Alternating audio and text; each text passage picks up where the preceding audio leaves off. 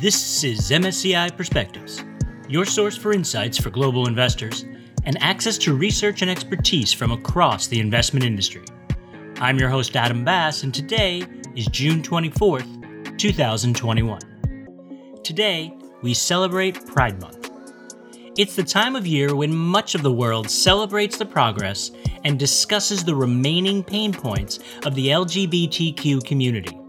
Companies, investors, as well as the public at large have spent a lot of time this year discussing issues around diversity, equality, and inclusion, otherwise known as DE&I.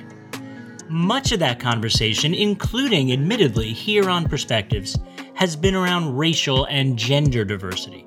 But the struggles of LGBTQ workers to bring their authentic selves to the office and the bottom line benefits of creating a culture where they feel comfortable doing so, well, they're just as real and just as substantial.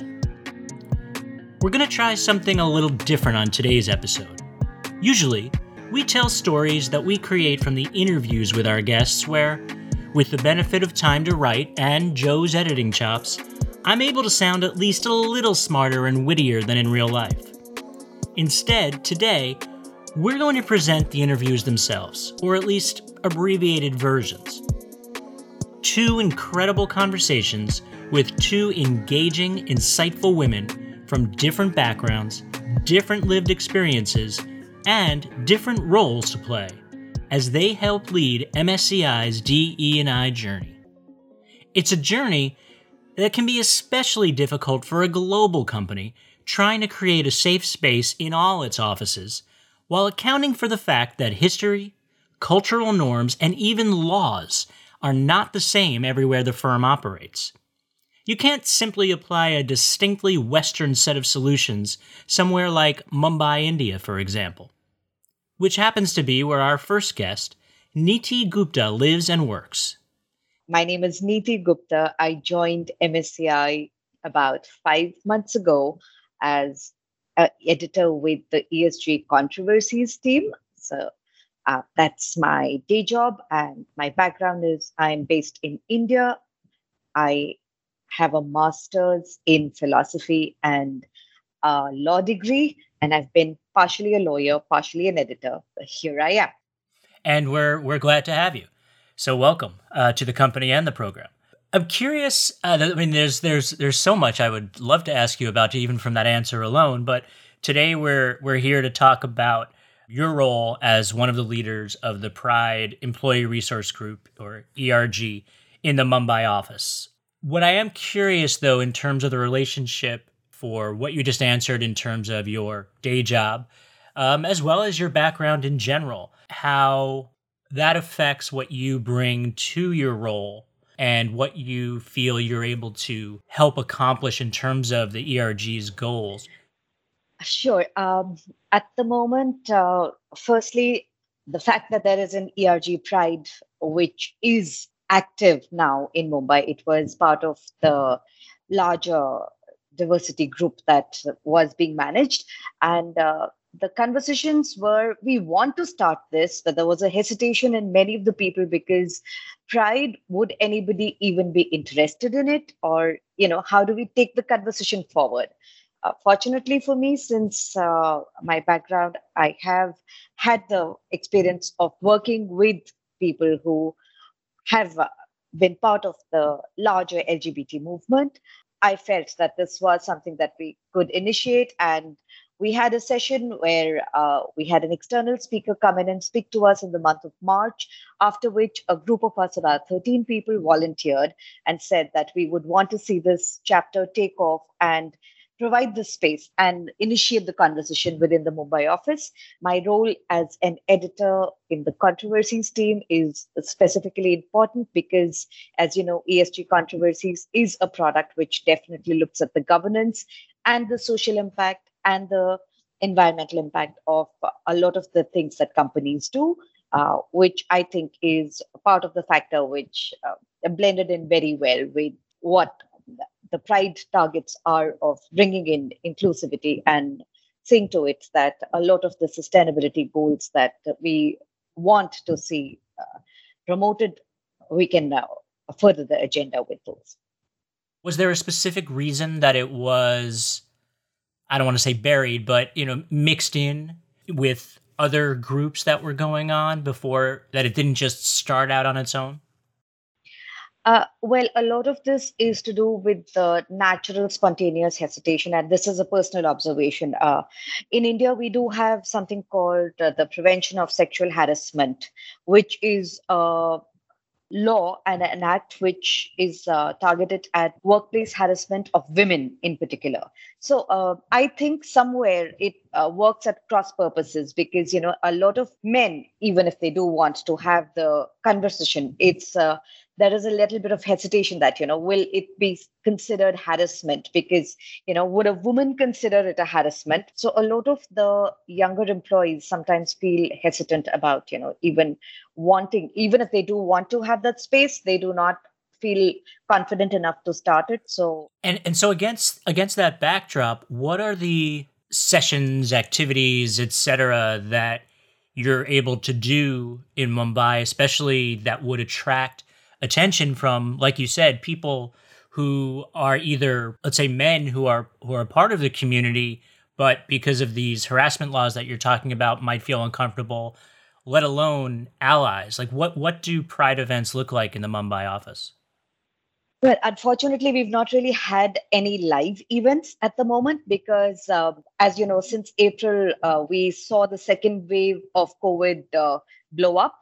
So most of the Mumbai office has been working from home as of last year, and that includes me. I'm yet to join the physical office space, but we've started having conversations within the group, and we rolled it out. So when in June there was a rollout of care packets that were distributed to all of the employees for COVID, we were able to send in DEI set of stickers just to keep the June Pride Month motive well in center in everybody's mind.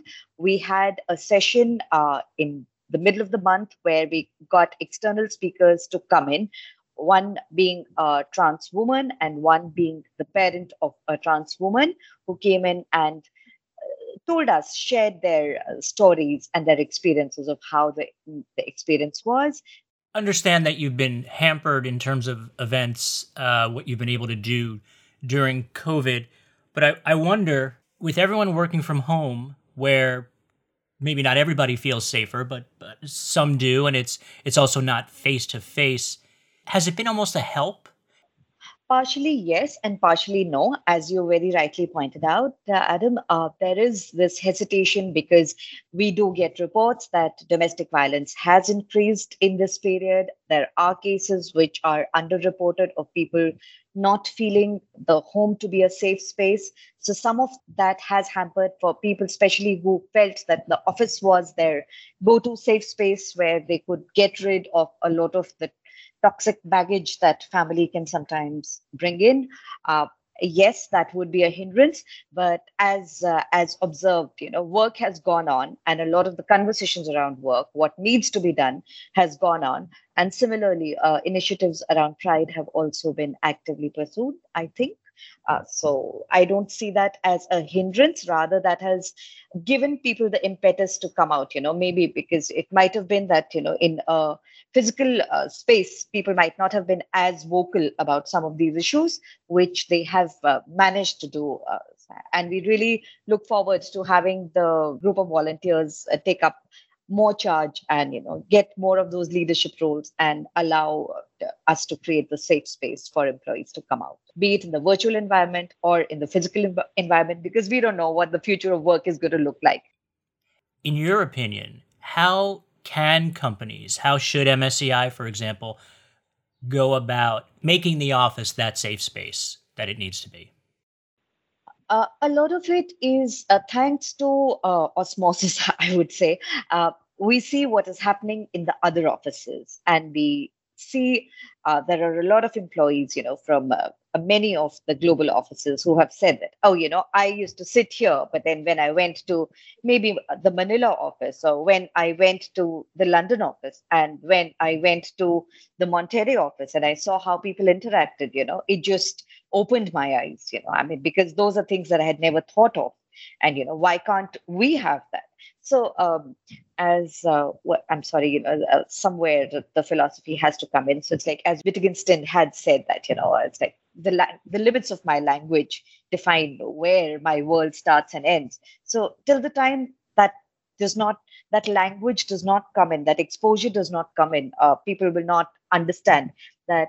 Uh, what are the factors, what are the all of the hidden secret areas. 100 years ago women voting was like, what will women do with vote? But look how far we have come. So many of these conversations could not have happened until a safer space was created, maybe through legislation, maybe through court rulings, or maybe through societal pressure.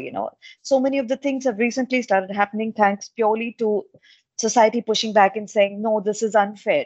Children saying, we will not do this. This is not right. So it's like, and this is what organizations can help with in interpersonal spaces, especially for communities such as LGBT, which are populated by people who are struggling, who have a constant struggle for acceptance, who are still confident enough to be able to come out. And if they have that little bit of a helping hand from organizational support, definitely, these are people who can really do wonders, and it's a privilege to be working with them. So that's how we would want to take the Mumbai office forward. And this came up. We were talking yesterday that I heard you on an event, on a Pride event, fantastic event all around. But one of the things you mentioned was that this is also important for companies, right? When people feel safe at work, I believe you mentioned they're more productive. There are studies around this. Can you dig into that a little bit for us? Yes, studies have been conducted, and I guess the most often cited one is the McKinsey one that came out in 2019 about productivity.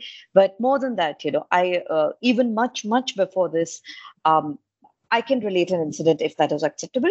About 15 years ago, or 17 years ago, when many of these concepts were considered completely niche, I know of a couple of Indian organizations which took on people who were in from the LGBTQ space, and it was a very clear-cut company policy even far back then. And this is an Indian company that I'm talking about. That there will not be any harassment, there will not be any discrimination.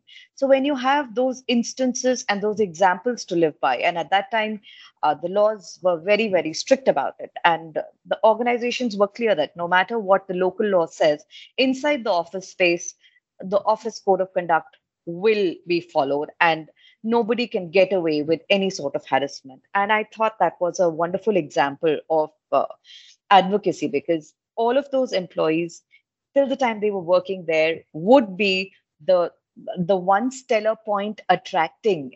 They would act as magnets for other people to feel that, if you want to work in a safe space, this is the space where you should be working in. Absolutely. And as you mentioned, I'm glad you brought the focus more specifically to India, because there are, of course, societal issues, and those exist around the world. But in some countries, such as India, there are legal hurdles as well, as you mentioned, where even just being a part of the community was illegal 3 years ago, I believe, was when it was quote unquote decriminalized. Well, decriminalization is a word which has been thrown around, but what it means is that the law governing this, which has been debated for ever since it came into existence about 150 years ago, has been the focus of attention for a lot of the community, which says, this should be done away with. This is basically this was the Buggery law, which is an infamous UK law, which was put in place in India. And it was one of the laws which was taken on once India gained independence, and it existed. Now, this is normally there have not been too many convictions in this, but this is one of the laws that was used by people such as the police force and a lot of the other elements looking to generally throw their weight around and be the big bullies in the community to harass people.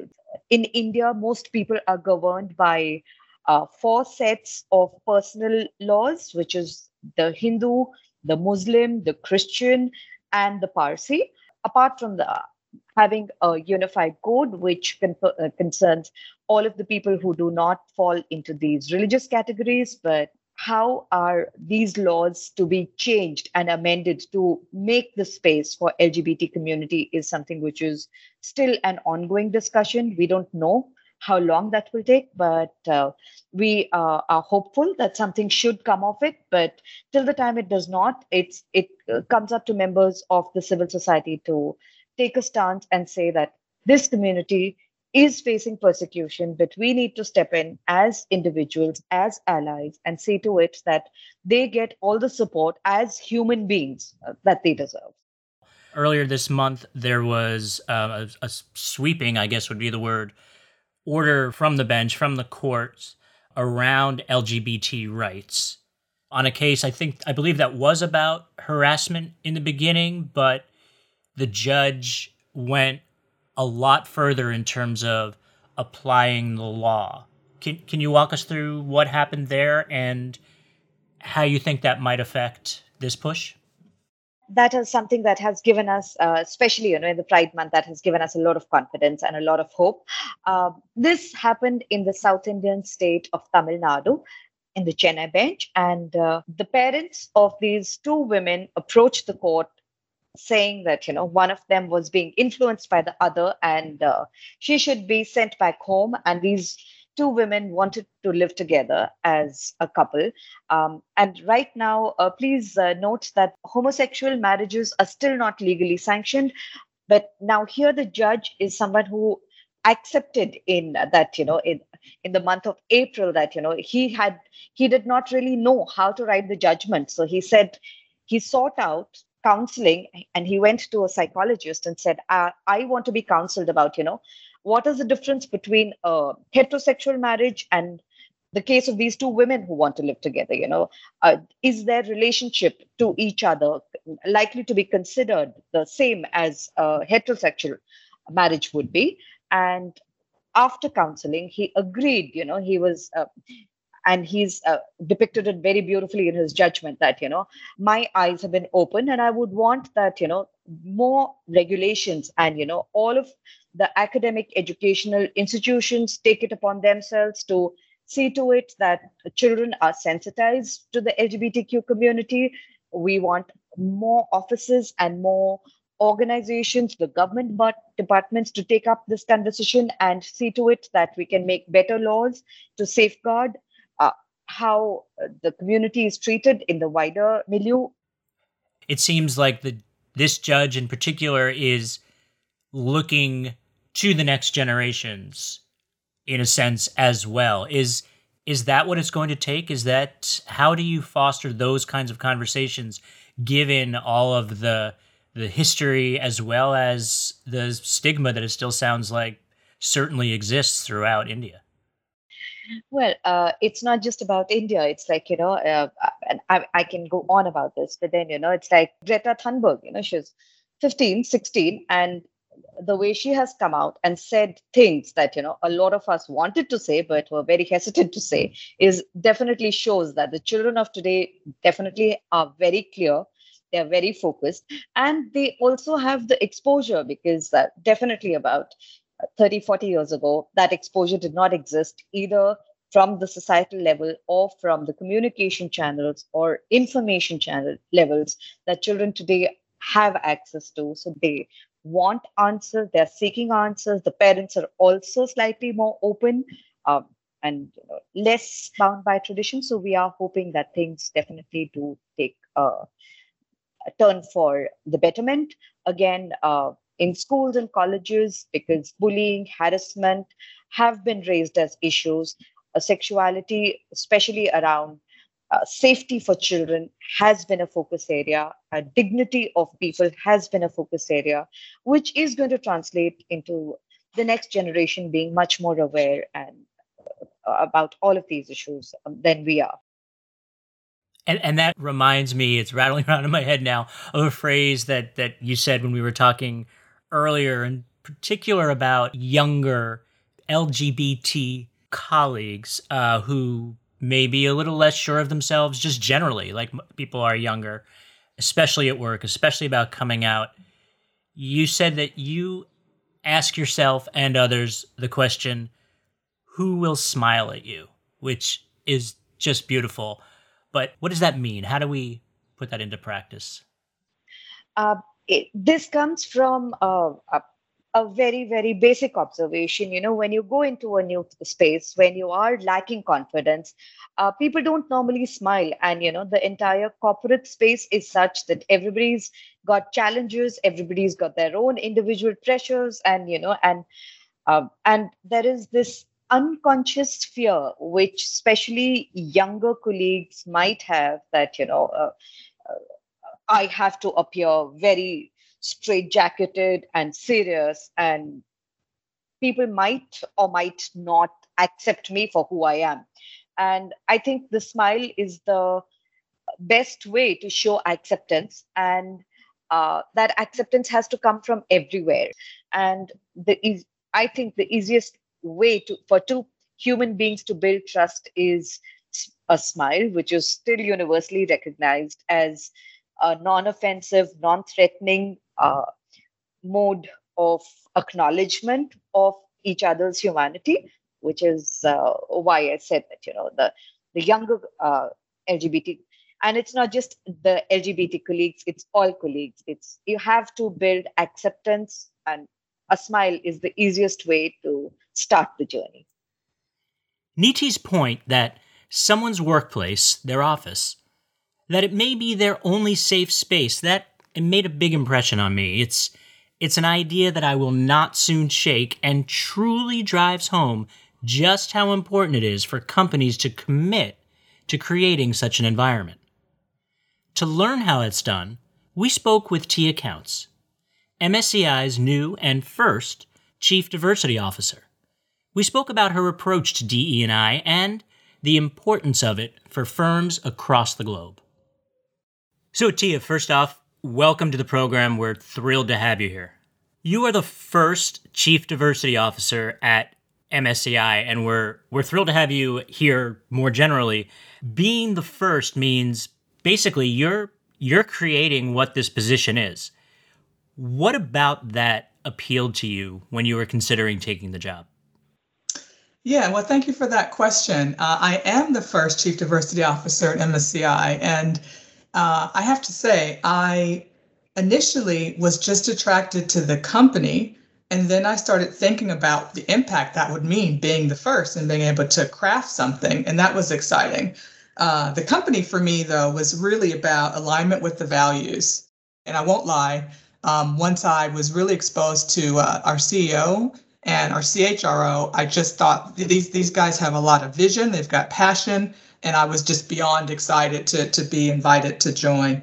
Everybody is all in on diversity, and that's really important. But when you're the first, there's a lot of opportunity that comes with being able to shape something, and a unique opportunity to lead throughout the company and even beyond, just given our unique positioning, in the markets. There's a lot of things that come into the ideal mix of making this all work. MSCI is very settled and sorted on its view of itself as a client-centric organization where diversity is another tool that helps us bring the best of ourselves to our clients. So it's all in the service of, the end client. At the same time, being an organization that is really on the leading edge of a lot of the ESG considerations, it is imperative that we view our lens on the workforce as something that is not just important and the right thing to do, but, actually, business critical and business essential. So I think about the philosophy as, one where we value our people.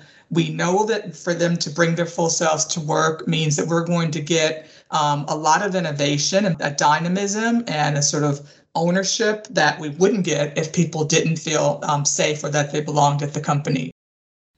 And that's come up a lot around these conversations, the idea that, of course, or maybe I shouldn't say of course because it's taken a long time, it is the right thing to do, but it's the right thing to do for the business. There's a strong business case that's been proven time and again.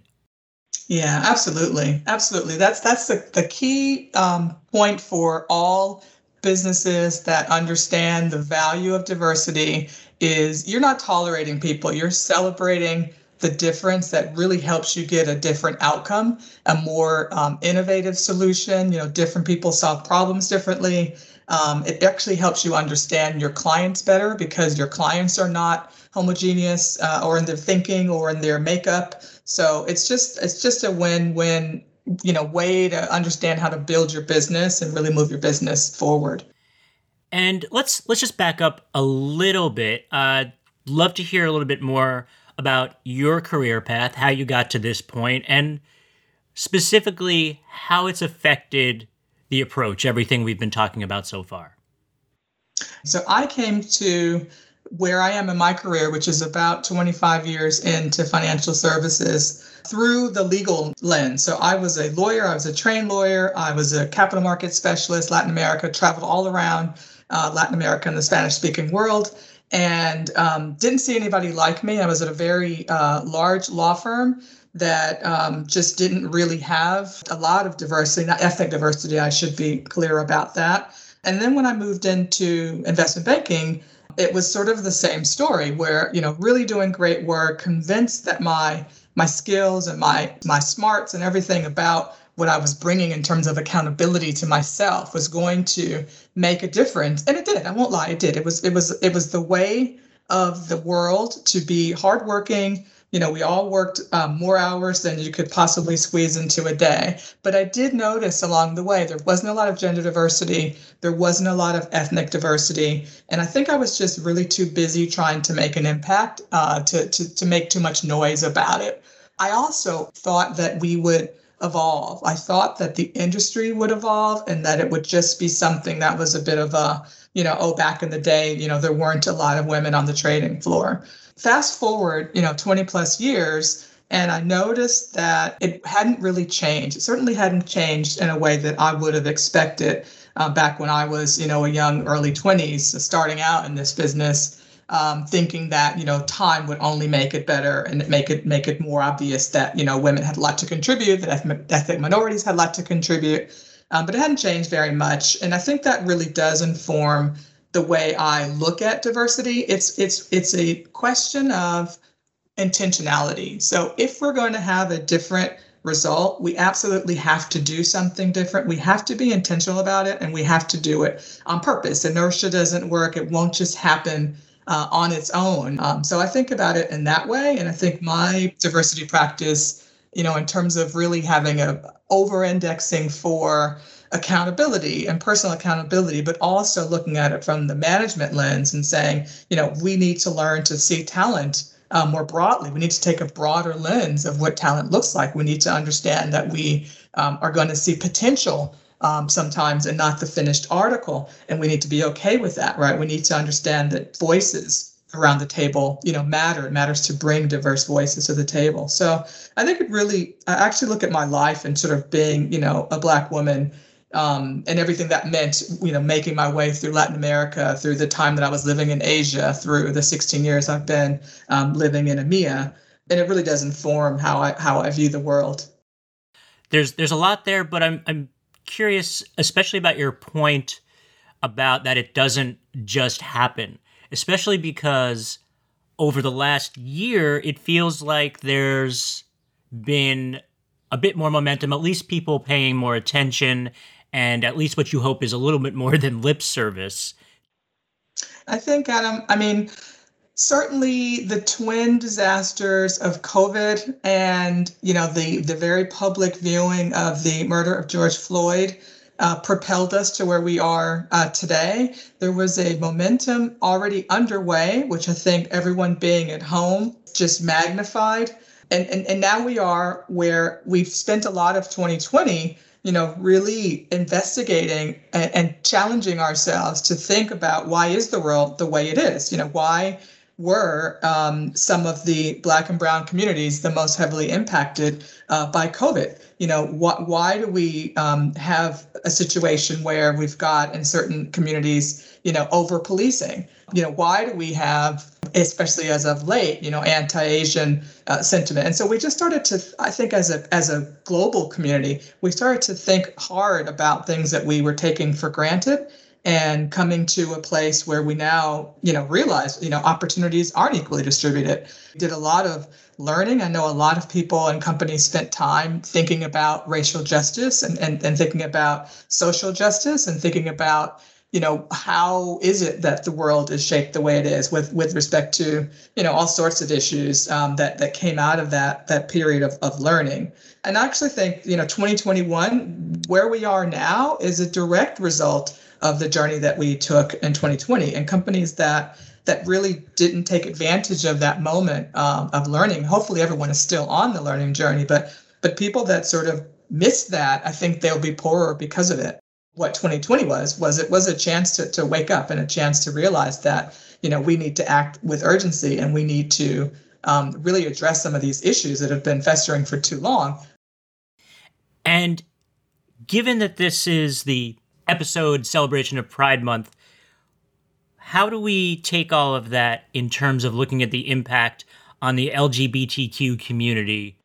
So again, whenever we look at diversity and inclusion, we have to take a broad lens, right? There are so many components of that story that the LGBTQ plus community is one where growing voices are helping companies and individuals understand those challenges. We know that the rights and protections of the LGBTQ plus community are different depending on where you are in the world. And the global view and the global attention on fairness and equality, extends to that community as well as to the other communities that we maybe had more in the frame in 2020 because of this concept of intersectionality, that you can be in more than one diversity bucket, if you will, at a time, because of the fact that attention on all matters of inequality will shine a light and help us with, start to think about how other communities that are non-majority communities are experiencing their day-to-day. So I absolutely think that the global attention on social injustice in general will support further assessment of what can be done differently to support the LGBTQ plus community, and at a minimum, understand that we're not there yet. We're certainly not there in many parts of Europe. We're not there and all over the US. We're not there in parts of APAC. We're really far from being there in certain parts of the world. And what I mean by there is a place where an LGBTQ plus person can feel that they are fully accepted and fully celebrated. But I really believe that this moment of us examining our systems and examining the way we think about our workforce, not just for MSCI, but for the broader finance community, is a way to ensure that we're looking at how this is working for everyone who's outside of the majority. You mentioned living in Asia, in Latin America. We were talking before we started taping that you have 3 passports in the UK, the US, and Spain. So you are well-traveled for sure. Beyond traveled, you've lived in these places. So I'm curious from your take, how does this work? How do you manage this as a global company? The way I think about DE&I is it's a global commitment. So we have a kind of baseline that as a company, we expect certain behaviors, and we're very clear on what those are. And we expect people to be respectful and have a certain common understanding of what we're going for. But that said, it's a cultural question, right? So diversity helps you enrich your culture, and having a good sense of DE&I is the way that you get to a richer culture. And that is, as any other cultural aspect, it's a very local question. So I may have, for example, a certain set of norms that apply worldwide, but when I go into a country where it's, politically unpopular and even dangerous to be from the LGBTQ plus community, like that matters. That matters to me as a chief diversity officer, that I'm aware of that I do something different in that community to make sure that my employees feel safe. that I have appropriate messaging and open channels of communication so that I can hear from people and understand how they're feeling in their day-to-day. You know, we can't control what happens to our employees when they leave our building, right? When they walk outside of MSCI's halls and our walls, you know, they could be in a situation where there's danger in just being who they are. It's super important to me that we have a local support system. We obviously have global support, but that we have people on the ground who understand that that is a reality in that country or in that city, and that we have the appropriate channels and support for our employees, and we're not tone deaf to that because, you know, we're thinking that, well, it's not illegal in America, so, you know, surely there's no problem. Like we need to be smarter than that, and we are smarter than that. So you're almost speaking of, regardless of what's going on outside, obviously we need to be sensitive to that, as you mentioned, but perhaps work could be, unfortunately, one of the only safe places that people may have. Exactly. And so it needs to really be safe. Right. It just heightens the need to make sure that we've created that sense of belonging and that we've got those channels, as I mentioned, for communication and for support, because it could be the only safe place that the employee has in that particular jurisdiction. So given all the efforts and the steps that you're talking about taking, let's look forward. We are a company all about data, as you know. How do you measure success? What does that look like to you? So success from a diversity, equality, and inclusion perspective is measured in many ways. I think one of the more important measures that people should really not underestimate or undervalue is the sense of belonging that I mentioned before, and something that helps you understand how you're doing on that inclusion question. We're all accustomed to thinking about diversity, meaning, you know, bring more different to the table. So we think about it, the data point, you know, the numbers and how many of each do you have, and how are you measuring the population growth in a certain segment. And that is important. That's really important. But ultimately, in order to really bring the benefits that a good diversity, equality, and inclusion program should bring, and that a company's culture should be fostering, is how many of the members of diverse populations are feeling safe and welcome at the company and really actually able to add value. I think measuring success is at least in part of that. I think it is, you know, the 3 B's: belonging, bringing your full self to work, and being comfortable being out at work if you're from the LGBTQ plus community. And I think really, until you've got a feel for those 3 things, you don't know if you're having success, really. I think those are really important. What's the role of ERGs, or employee resource groups, in driving toward that success? It feels like they've become much more important as well over the last couple of years, though they've been around. They are starting to look a lot more like unions, where, you know, you have someone who is really a spokesperson for the group. But one thing I would say that I really like about the ERGs and how they can help a company's culture really improve is if you have a good open dialogue with your ERGs, you really do have the ability to see around corners. You really do see issues before they turn into, you know, massive problems to manage, because it's that day-to-day, you know, conversation with the employee base that you're not going to be in when you're in management. That is helpful to have someone who's there tell you what you don't know, what you need to know. Also, it's a very two-way street. So I think that the ERG leadership team also do informally or formally reverse mentoring, and they teach us what we need to know that we might be missing, but we also give to them a sense of purpose and a way to really proactively drive the culture. Wonderful. Thank you again, Tia. Really interesting. And again, I know I've said it a number of times, but welcome. Thank you. Thanks, Adam. Nice to talk to you. That's all for this week. Our thanks to Tia and Niti, and to all of you for listening. Next up on Perspectives, we'll be back with our familiar format and our quarterly factors check-in with Hitendra Varsani, along with iShares' Robert Hum and Patrick Moranic, Head of International Equities for the state of Michigan. Until then, I'm your host Adam Bass, and this is MSCI Perspectives. Stay safe, everyone.